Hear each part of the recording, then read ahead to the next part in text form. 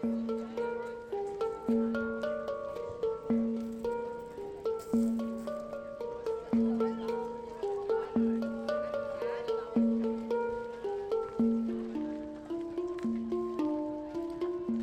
we're at the Byron Markets today. My name's Bradley Wadisky. I'm the president of the P&C board at Coorabell Public School. And we're here to raise funds today specifically for Coorabell. And we're here selling raffle tickets right now. And we're offering a prize of 2 people in a balloon flight, Byron Bay Ballooning. And then we have over here from the Crystal Castle a $200 gift voucher. And also a Bun Coffee hamper worth $100. So we're pretty excited, and the response has been absolutely overwhelming. So we've been really, really happy. And when does this draw take place? It'll be our fete, which is coming up on June 14th. I hope you can all make it. We'll be drawn on that day, and we'll be announcing the winner of the draw then.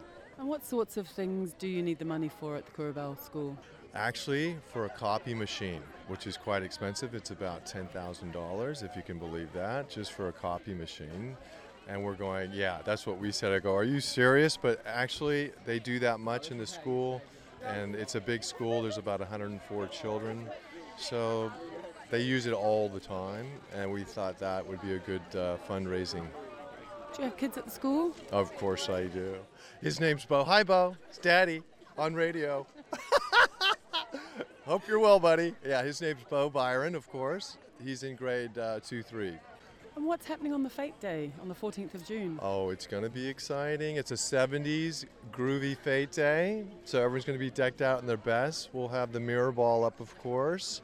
We'll have 70s music going all day, and we'll have a circuit of things to do for the kids, including a flying fox, including a slingshot contest, pop the balloons. It goes on and on and on. And of course, there'll be all the good eats that every fete has, so we'll have an array of beautiful food and, of course, some of the best coffee on the planet.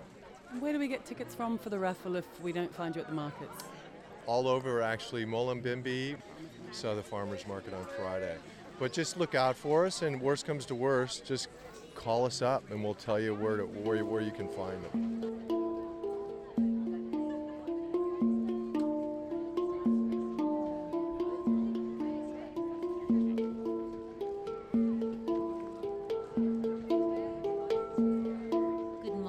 Good morning, lovely to see you again. I've been round the world and back again since I saw you last, birthing in Bali, supporting natural birthing with the indigenous women there who were forced to go into hospitals and the death rate was awful. So now there's a beautiful thing, Robin Lim, who works with Just Support in a natural way. She's off in Philippines as well, setting up birth centres in those ways. But my business that called me strongly back here was Bentley, which was a wonderful opportunity to see the whole community coming together. It wasn't just stopping the earth, it was an opportunity to live in community. And when the message came through, it's very interesting. We were speaking of prophecies, and at this time there's some indigenous elders that say there will be a time when the Rainbow region is reclaiming its rightful use of a gathering place of harmony for all people from all colours of the rainbow, and they feel Bentley was one of those moments.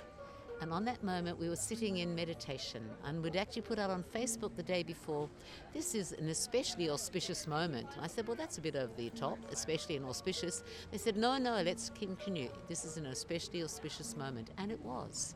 At 5:16, we were sitting in meditation, which is known as Wesak, the Buddha moon, the crack between the worlds. From the fixed water sign of Scorpio moon, the passion, to the fixed earth of Taurus, Venus rules the heart, the compassion of the earth. So somehow, whatever, at this point in time, someone turns to me who was holding the Gasfield rep saying, would you say something? I'd been speaking around the fire the night before, and I said yes. At this perfect time of alignment, it's an opportunity for us to come into alignment. This is the most auspicious moment. Ding-a-ling-a-ling, the phone went.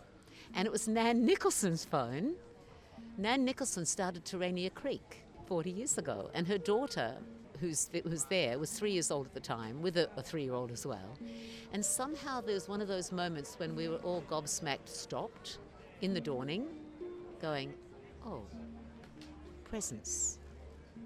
It was a very transformational moment, and it radiated out to the community because the whole community had been in connection. For me, it was wonderful to see what we've sort of dreamt about, the possibility that we can in here. Friends were meditating or just giving it their loving conscious attention in Byron, and people were standing there and living day to day in the body, and somehow that context was the moment for a very much recognition of we are one, honour the unity of our community, here we are, love prevails. And the police just melted away. The $10 million riot force just disappeared, and here we are celebrating. And there was such joy in that. So I'm here because this land calls me back. After all, what happens here does go out on the songlines across Australia. We're the first light people. Sometimes it's been seen as a gathering in the Garden of Eden, and I honour that here we are today. People from all countries, from all nations come back to celebrate the possibility of come home and live the life of being in the Garden of Love.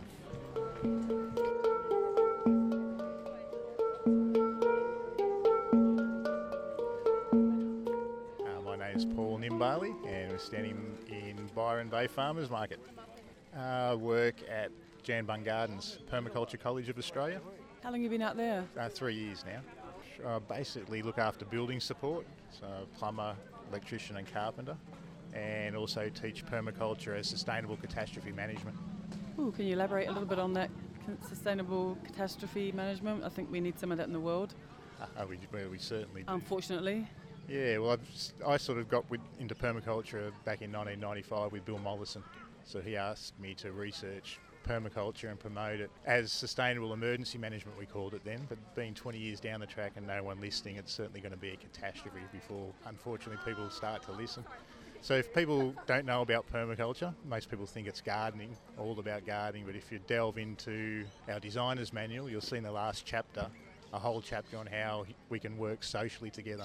And there's a bioregional map in there that shows us how we can organise and support each other in a supportive universe model. So that's what I promote in a catastrophe context.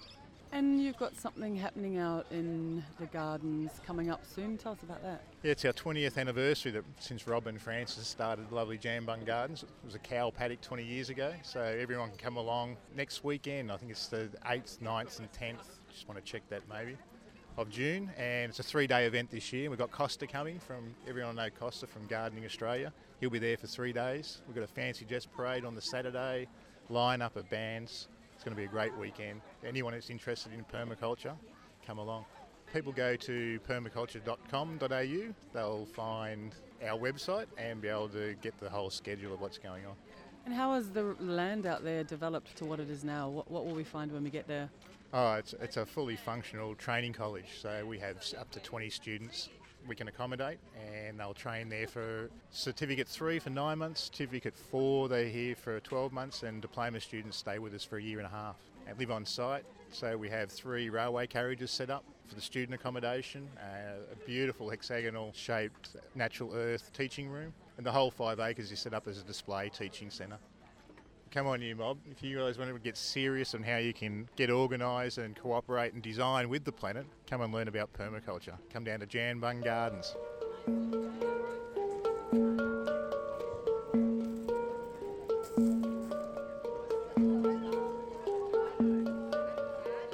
I'm Mike, and we're sitting here at the lovely Byron Bay markets on a Thursday morning.